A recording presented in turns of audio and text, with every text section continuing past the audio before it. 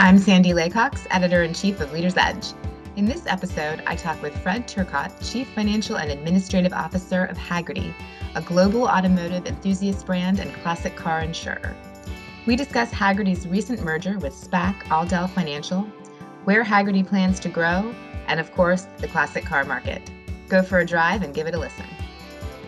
Well, Fred, thank you so much for taking the time with us. Very exciting news coming out of Hagerty. Just a few questions about the deal. Kind of want to hear about what your future plans are a little bit. You know, what we had in front of us was an opportunity to bring forward a bit a plan that we've always had, which is, you know, in 3 years, we would probably look to the equity markets as a means by which we could grow or continue our growth. We also look to the equity markets as a means by which we could attract talent, A-level talent. Our currency, use of currency in a ability to use stock or options on stock is a very attractive draw for many of those involved in what I'll call the IT area, right? The digital area. Many talented people come from organizations where that was a currency in addition to cash, and it gives us an opportunity to use that as a means by which we attract, manage, and retain talent. So that was one reason. We have been preparing for this kind of a transaction for many years in terms of governance. We have a full board. We've had a board for a dozen years, independent board. We have put in place many of the steps you need to have in place from an internal controls perspective. We have our own enterprise risk management team. We have, I'll call it, sort of great monitoring systems. And so financially, we were readying ourselves, and from a governance perspective, we were readying ourselves for quite a while now. The use of the SPAC is just a means by which you can go public. The SPAC transaction has some advantages to it. One is, of course, it has a sort of a much shorter time frame to go to market than the typical IPO. It's a bit cheaper. It allows you to use forward-looking projections to establish value. And in our case, being a company that's been in business for almost 30 years now, especially in the auto business, we have a track record of revenue growth. We have a track record of profitability, which a lot of companies that merge with SPACs might not have. So we can use those projections with a high degree of confidence because we have historical results and growth rates to support what we're thinking of going forward. I think the other part of the SPAC transaction that has an advantage is you do get to pick the partner, right? There's a process that's in place. We had JP Morgan, a long-standing partner of ours, run a process whereby we looked at a number of SPAC sponsors and SPAC companies to choose from to partner with. And so we had selection criteria. We knew what our objectives were. We knew what synergies we wanted to gain. We knew the kind of partner we wanted to actually have a relationship with. And that really does help. Sometimes you don't get to choose in an IPO, right? In an IPO, the entirety of the public is investing in you. And here, you can actually partner with someone that brings synergies like capital markets experience, automotive lifestyle experience, networking within the automotive lifestyle, and good brand, good brand. So we're very happy with the selection of Aldel. We think they'll be a fantastic partner, bring us a lot of synergies, which we valued in the selection process.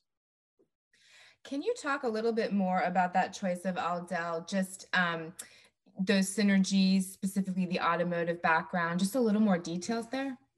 Yeah, so Rob Kauffman, who's the CEO of Aldel, and his board has experience in the automotive area. They're car collectors, and some of them are car collectors. Rob is a car collector. And so they understand the lifestyle. They understand what Hagerty brings to the lifestyle. So there's an ability to really have that community effect. A lot of that is what Rob and team know, right? They understand that. So that's one of the synergies is they really have a great understanding and love and passion for the very same thing that we do, which is this sort of collector vehicle lifestyle. You mentioned in sort of discussing your reasons for going this route, a lot of the things that sort of when people look at SPACs, at least currently, they question, sort of the projected, is the company going to live up to all that stuff? And you guys, you look like you really thought this through really well. Was there any concern about the reputation of going through a SPAC as you considered it, or was that not even something that you guys considered? Yeah, I think the reputation works both ways. So Hagerty as a brand is highly reputable in the space we work and live in because we're passionate about what we do, and all of our employees have that same sort of ilk. We like what we do. It's really kind of cool. So it has that coolness factor, right? And you're able to help them in something that they really like. And whether it's a claim or whether it's just helping them find a car or source a car or sell a car or whatever it is, find a part. We have a parts finder division. All they do is find parts for our members.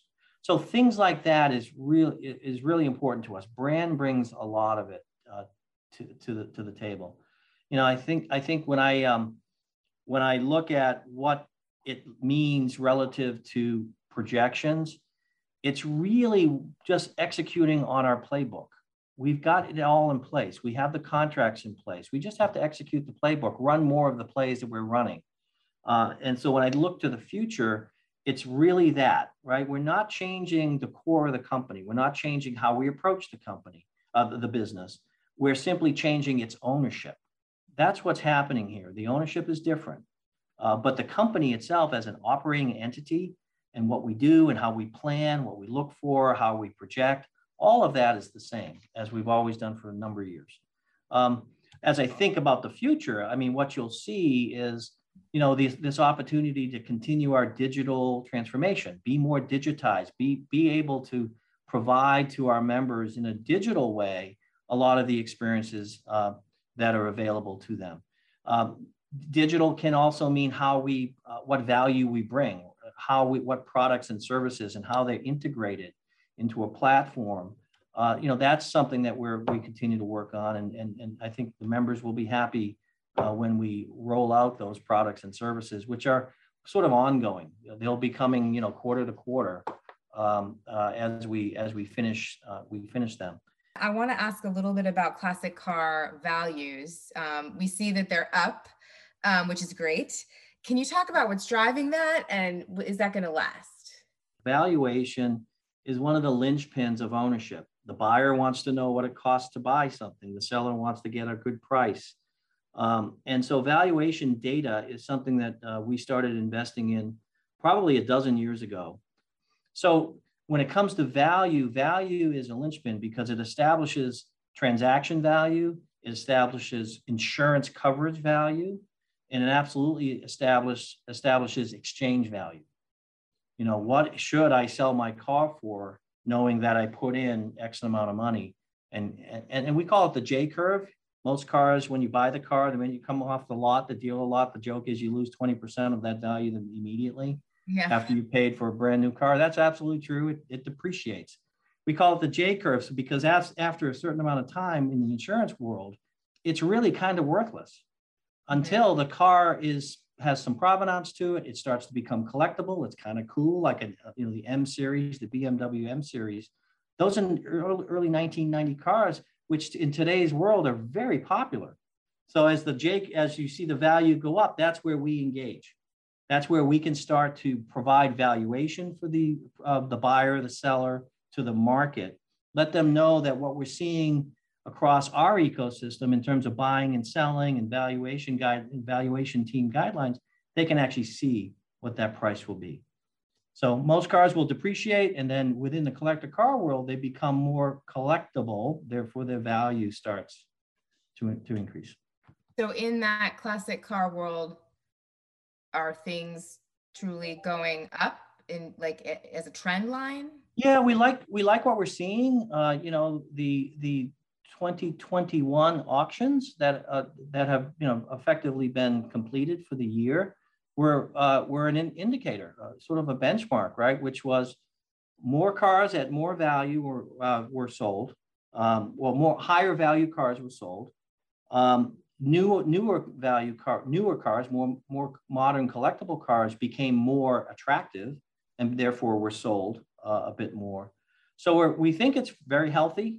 It will always have sort of certain segments that maybe don't appreciate as much as others. What we're seeing is in the supercar, the modern supercar area, the prices are just really jacked up, really high. People are willing to pay for cars that have low production, are very popular cars to younger people, and they're willing to pay in that million plus range. There are other cars sometimes that maybe lose their value. Not all of them, but you might have a period of time where the brass era cars, think of the Model A's, the Model T's, they're older cars, they're fun, they're fantastic, people love them, but they're not as maybe exchanged as much, right? People treasure them, they hold them, they don't really sell them much. Well, if you don't have a sale, you don't have a market as much, you don't have price fluctuation, it becomes a little bit more stable. So it all depends on the kind of segment. And within our world, there's many segments of cars where you look at valuation, and some of them are flat, some of them are up a bit, some of them are way up. Yeah. But overall, when we look at the market has been trending upward very, very favorably. Do you think are there any outside sort of influences driving that high trend of that specific segment, or is it just? Yeah, what we're seeing is those that are collectors, they're reducing their inventory and buying better samples. So I might have 10 cars, but I really want to have 5 really good ones, right? So I'm willing to maybe sell down my numbers and get finer examples of cars. And so that dynamic tends to play to price. Mm-hmm. So I'll sell 10. I'll buy 5. I might be able to, of the sales, I might be able to buy 1 or 2 $1 million cars of my 5. So you see that dynamic within the collectors. You also see a younger dynamic. A lot of younger people are enthusiasts. So think of the Gen X, think of the millennial generation. They love cars, and they're just getting to where they have a level of income where they can buy into it. Mm-hmm. And so there's no bigger generation than of course, the baby boomers, my generation. But what we're seeing is the second level is really that younger generation, that 25 to 40-year-old generation is really interested in cars. They love cars. Now they have a level of income that allows them to enter the market. So we're seeing that dynamic play out as well. That's interesting. And I bet they have different favorites. As they are sort of nostalgic about. I mean, I'm Gen X, and I remember the cars that were going around when I was young. When you're in high school, yeah, everyone's different. That's what's so cool about the business is any car matters to someone, and so every car in our world matters. We are sort of indifferent, right? We just want people to enjoy what they like. Doesn't matter if it's a Gremlin. It doesn't matter if it's a McLaren. To them, there's something about it that's interesting. It might be their dad's car. We have clients that buy cars or look for the car their dad owned 35 years ago. And we've had these great stories. They're kind of tearjerkers where for his birthday or mom's birthday, the car is presented to them. It's the same car that he had in high school. It is so cool. And that gives you a sort of the essence of what we're in, this passion hobby. You do have a very sort of diversified portfolio of acquisitions. You guys have the events, your valuation tools, your regular classic insurance, all that stuff.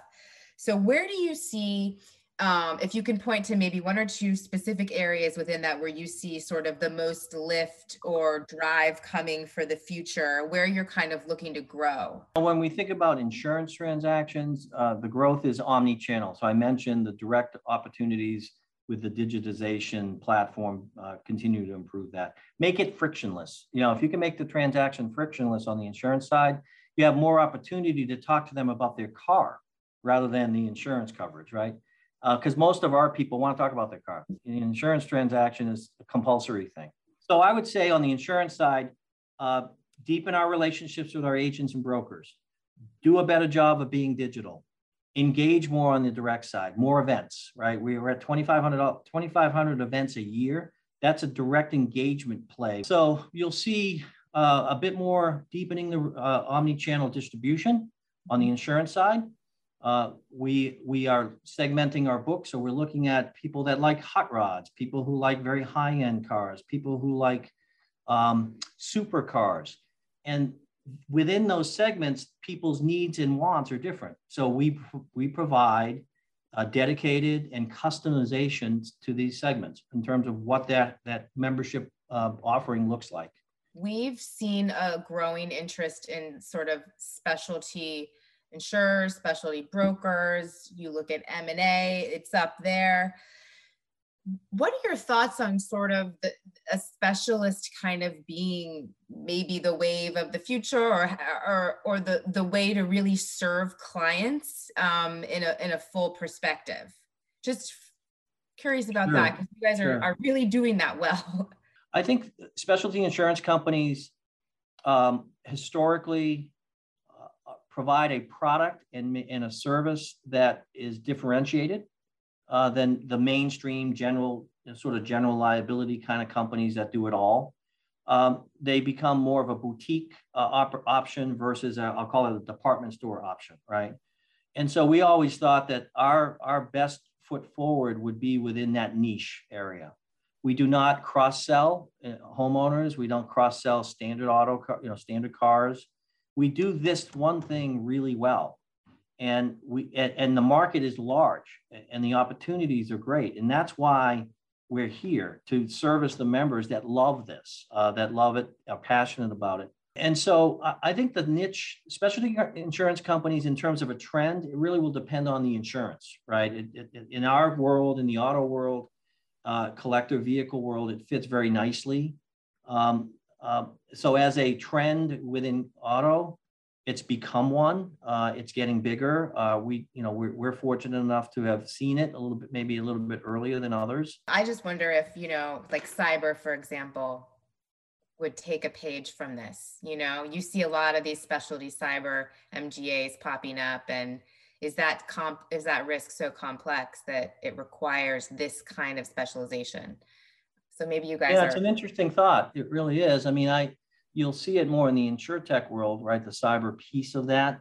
Cyber is, one thing we always think about, is do you get the value right? Do you get the transaction right? Do you get a member what they need and what they want? And do you protect their data, right? I mean, security is in our world is paramount. It comes down to one word. It's trust. Right? At the end of the day, do our clients trust us to give them the products and services we have and to protect their data? Do the partners we have, the large national carriers and all the brokers and agents that we work with, over 45,000 in the US, do they trust us to take care of their client? And that's the word. I mean, that's what we think and breathe that all the time. It only happens if they trust you. That was Fred Turcotte, Chief Financial and Administrative Officer at Hagerty. Tune in to the rest of our podcasts at leadersedge.com or find them on SoundCloud, Apple Podcast, and Spotify.